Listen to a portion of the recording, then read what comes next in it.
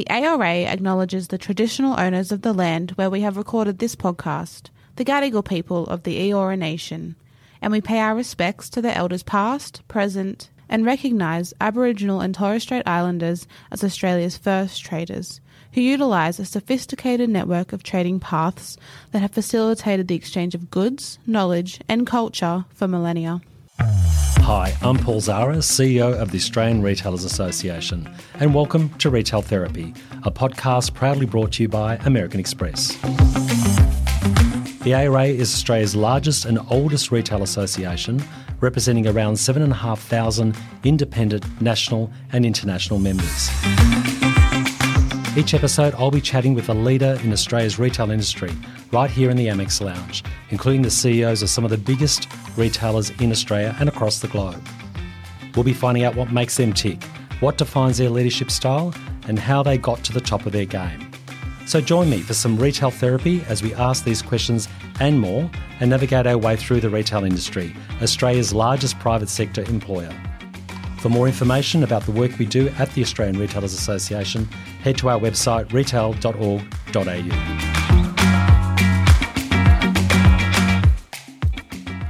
Diversity, equality and inclusion are important issues, not only for me personally, but for the ARA and the retail industry more broadly in Australia.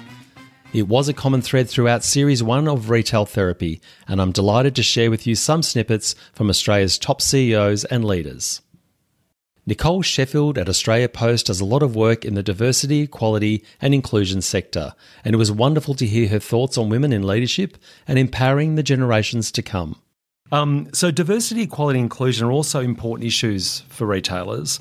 You're a Director of Chief Executive Women amongst the many things that you do. Tell us about that role and the importance of the diversity in the retail sector. Yeah. Look, I think that I've been a member of Chief Executive for a while now and on the board for 4 years and before that the council for 2 years. So I've been quite active in actually, the mantra or the saying, or the mission, I should say, is women leaders enabling women leaders. So the whole purpose is not about your generation, it's the generations coming through. And this is where I think retail plays a really important part because we all have so many females. My workforce is 76% female. Yet when I look at our leadership team, it's actually far more male. And so it's how you keep those women in the workforce, how you give them meaningful careers, help them with the training and the tools, but also give them mentors or sponsors, which are different things. A mentor's going to, help you in your life. A sponsor's going to sponsor you to get promotions and sponsor you for new opportunities. And the role of Chief Executive Women is pulling all of those levers and advocacy and, looking at change within policy particularly, and we've seen massive, we've seen the Me Too movement, and now we've seen, I think that whole, Canberra bubble and what's happening within, some of the terrible things that have really just surprised us all with Brittany Higgins and et cetera. I think what we have to realise is that there are extreme, what would you call, like things that have happened that are just wrong and, in many instances criminal, but there's also the everyday woman that actually is just trying to get through her day, and whatever that day looks like for her, she wants to get home at night and feel like it's been worth it. And some of that may be raising children, and there's nothing wrong with that, but that's actually a really valuable role to play. And that doesn't mean you have to step away from a career. And how do you balance the two? And so we still have got a long way to go with childcare, and the latest budget certainly helped that. But I think how we manage all those elements and really ensure that our female generations that are coming through, most importantly, feel they have those opportunities but want to stay in their career. Because we have more women that graduate from university. We have over 60% of females that graduate from universities, but by the 30s, we only have 40% that are in management. Terrible stat. Yeah. Terrible stat. I asked Sarah Hunter from Officeworks if she thinks we're moving in the right direction for women in the workforce. What she said about belonging, gender and diversity of thought struck a chord with me. Let's take a listen. There's a well-trodden view that people do need to see role models, and certainly for me, I've had both influential male and female role models who've embraced diversity and demonstrated that belonging is really, really important. And I love to say belonging rather than inclusion. Yes. That's one of my things. I think it's really important that everyone feels they belong. And then in that context, gender is just the start, but it is the obvious start. And if we can't get gender equality and embrace inclusion and belonging for everyone in our workforce, it's so much, diversity is so much broader than gender, but let's start with getting the basics right there. Absolutely. And for me, it starts with the shop floor, right? It starts with my team rather than my leadership team, albeit I am delighted that in the last 12 months we've reached balanced leadership across every level of our organisation. But don't you think that's the point, though? That's amazing, Sarah. Again, all credit to you. That's part of it, right? So if every manager within an organisation took that sense of accountability and said, well, I'm actually going to work to get a diverse team of direct reports, and that I'm going to knowingly and stridently make sure that it's a 50% gender balance, that, the workplace will be much a better place to be. They don't need to look to up the management tree to have a strategy. It'd be great if there was, but if there's not one, at least just take responsibility for their direct reports would make a big difference. Yeah, I completely agree, because it's just part of running a good business. Diversity of thought means you're running a good business. And I'm really fortunate that both the men and women in my team and in their teams have embraced the fact, and they totally understand from a values perspective that is just about running a good business. It isn't a conversation. I haven't had to set an STI target. It's just part of the culture and values of the business that we want to lead and we want to run. But I think back to kind of what has changed, I think particularly for the shop floor, there is a growing recognition of the need to get the hygiene factors right. So for us, it wasn't an accident that the first formal policy I launched at Officeworks was our growing families policy, right? Which is our primary and secondary carers leave policy that embraced things like surrogacy leave and IVF leave, and it became gender neutral. So it was primary and secondary carers. Yes. I have team members who have, and in fact, I have one of my team in the leadership team actually take surrogacy leave, so I think it is about supporting that. And so we moved to 12 weeks of paid leave for primary carers and 2 weeks for secondary carers of paid leave. That is unusual in the retail sector, but needs to be more common. And then the really big difference for me, Paul, that I think, other than all the other things we need to do about bias and just getting the basics right, is we introduced 52 weeks of superannuation top-up, even for unpaid. Right. Because the issue we've got around people caring for children and then being out of the workforce and the pay gap that creates is material. And on top of that, to have people walk up to you on the shop floor and say, when I say to them, oh, you've worked for Officeworks for 15 years and then you will have had this experience. And they say, well, actually it was 17, but when I had my 2 children, it didn't count. That's not a business I want to lead. No. So I want people to be recognised as part of our family and part of our business when they are raising our next generation and taking the opportunity to do that, and being financially secure, which materially improves their mental health through the period, which is a big commitment. Yes. To have a child and bring a child into a family. When they're caring for that child, I want them to enjoy the experience and not feel a financial burden that I could somehow lessen, so that improves their mental health through the process. Some great work there, Sarah. In my conversation with Lord Mayor of Melbourne, Sally Capp, she shared her experience being a woman in the male-dominated corporate world and what she learnt from that, as well as our own responsibility to support change. I also asked the Lord Mayor about the role the government has in equality and inclusion. Yes, well, I do remember back to the days of literally being the only woman in business environments. I remember pretty early on I started as a lawyer, and a senior partner in the law firm turning to me after a meeting and telling me that nobody really gave an F what I thought That was sort of the summary of how I was made to feel in that environment. But, resilience and having a go and persisting, making some mistakes, but being determined to keep trying, to keep knocking on those doors and to keep pushing through have also been incredibly positive experiences for me, testing my own personal boundaries, but also making sure I've pushed as many buttons as I can on the way through, because it makes you realise that every single person has the opportunity to contribute to positive change. And when it comes to issues of inclusion and diversity, we're relying on every single person to buy into and support change, and also to get in behind those who have the courage to demand change.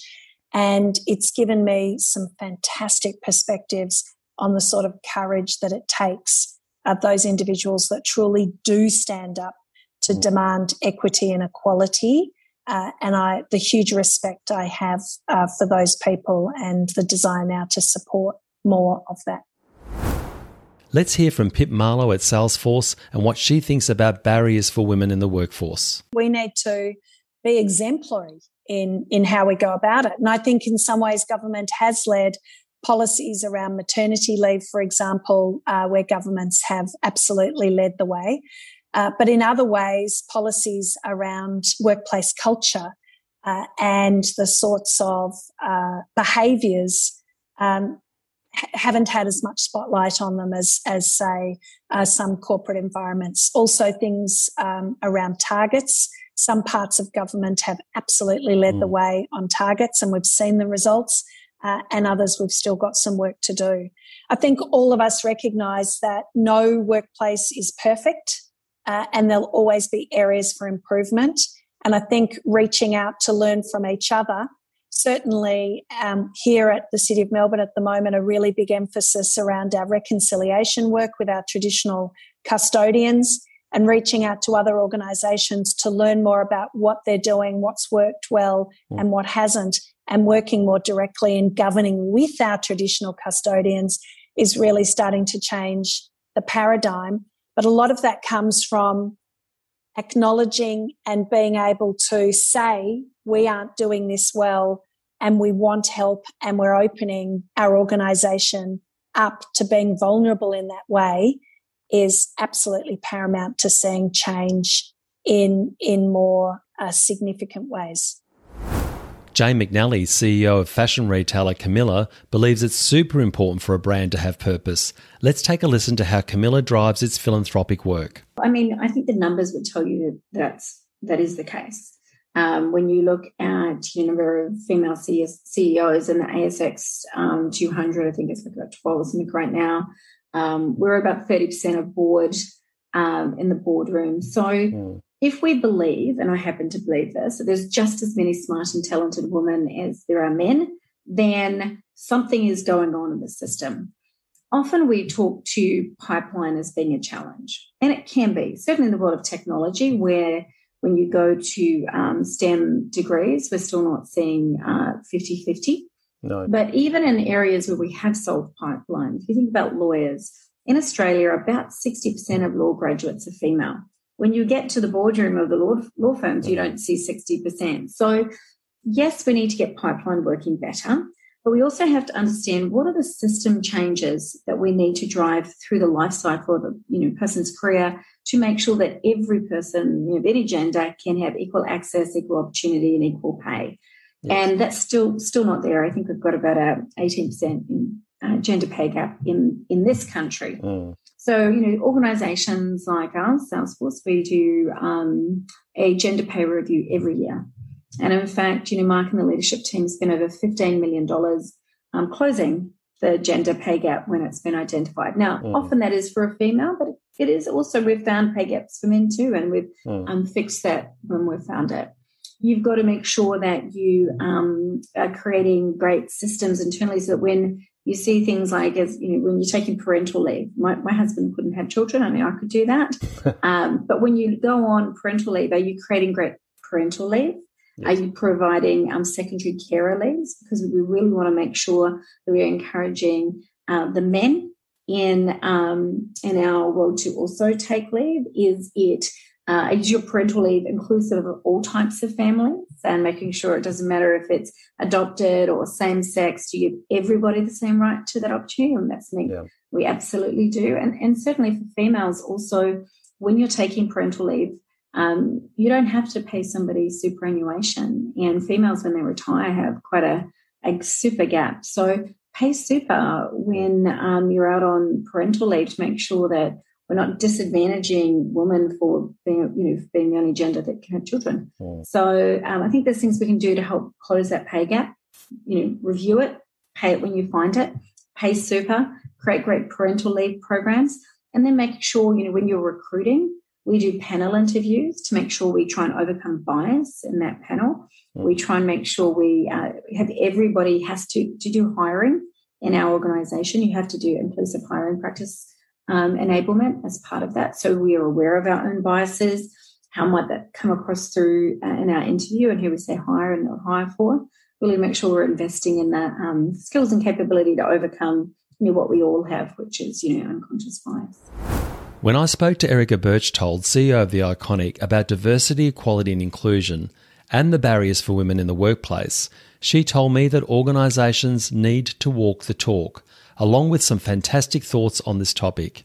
Look, I think gender equality needs to be something the entire business and all team members believe in and make a commitment to. And organisations, we really need to walk the talk, and barriers are dissolved over time. Like, this is not going to be a really quick turnaround. Like, we need to take personal responsibility from the top down. I think women do need to feel confident and supported in putting themselves forward for roles, particularly leadership positions. I do also want to call out that it's important to remember that not every woman wants to have a family or actually can have a family. So yes, gender diversity needs to focus more on, on more than just that work-life balance. Like, it's got to look at the whole sort of person and what is important to them. And then supporting women in the workplace equally needs to extend to things like empowering men to step up across key roles in parenting. So normalising it for men to take some, leave to pick up the kids or take paternity leave. And that's something that, is important to us. And look, at our business, over 65%, I think we're at about 67% women. 5 of the 8 executives are women in the business. So, we're certainly leading by example, but, there's always going to be work to do. And it's really just understanding that diversity comes in all forms and richness of conversation. And I think diversity in every way, shape and form, not just gender, is really important. Some great insights there from our top CEOs and retail leaders on the topics of diversity, equality and inclusion. Thanks for listening. Thanks for joining us on the Amex Lounge for some retail therapy. Make sure you subscribe to our show on Apple Podcasts or follow us on Spotify. We can be found wherever you listen to your favourite podcasts. For more information about the work we do at the Australian Retailers Association, head to our website retail.org.au. Follow us on LinkedIn, Facebook, Twitter or Instagram, wherever you love to connect. All the links can be found in the show notes. I can't wait to talk retail therapy with Australia's retail leaders and share these conversations with you, the future leaders, business owners and innovators of the industry.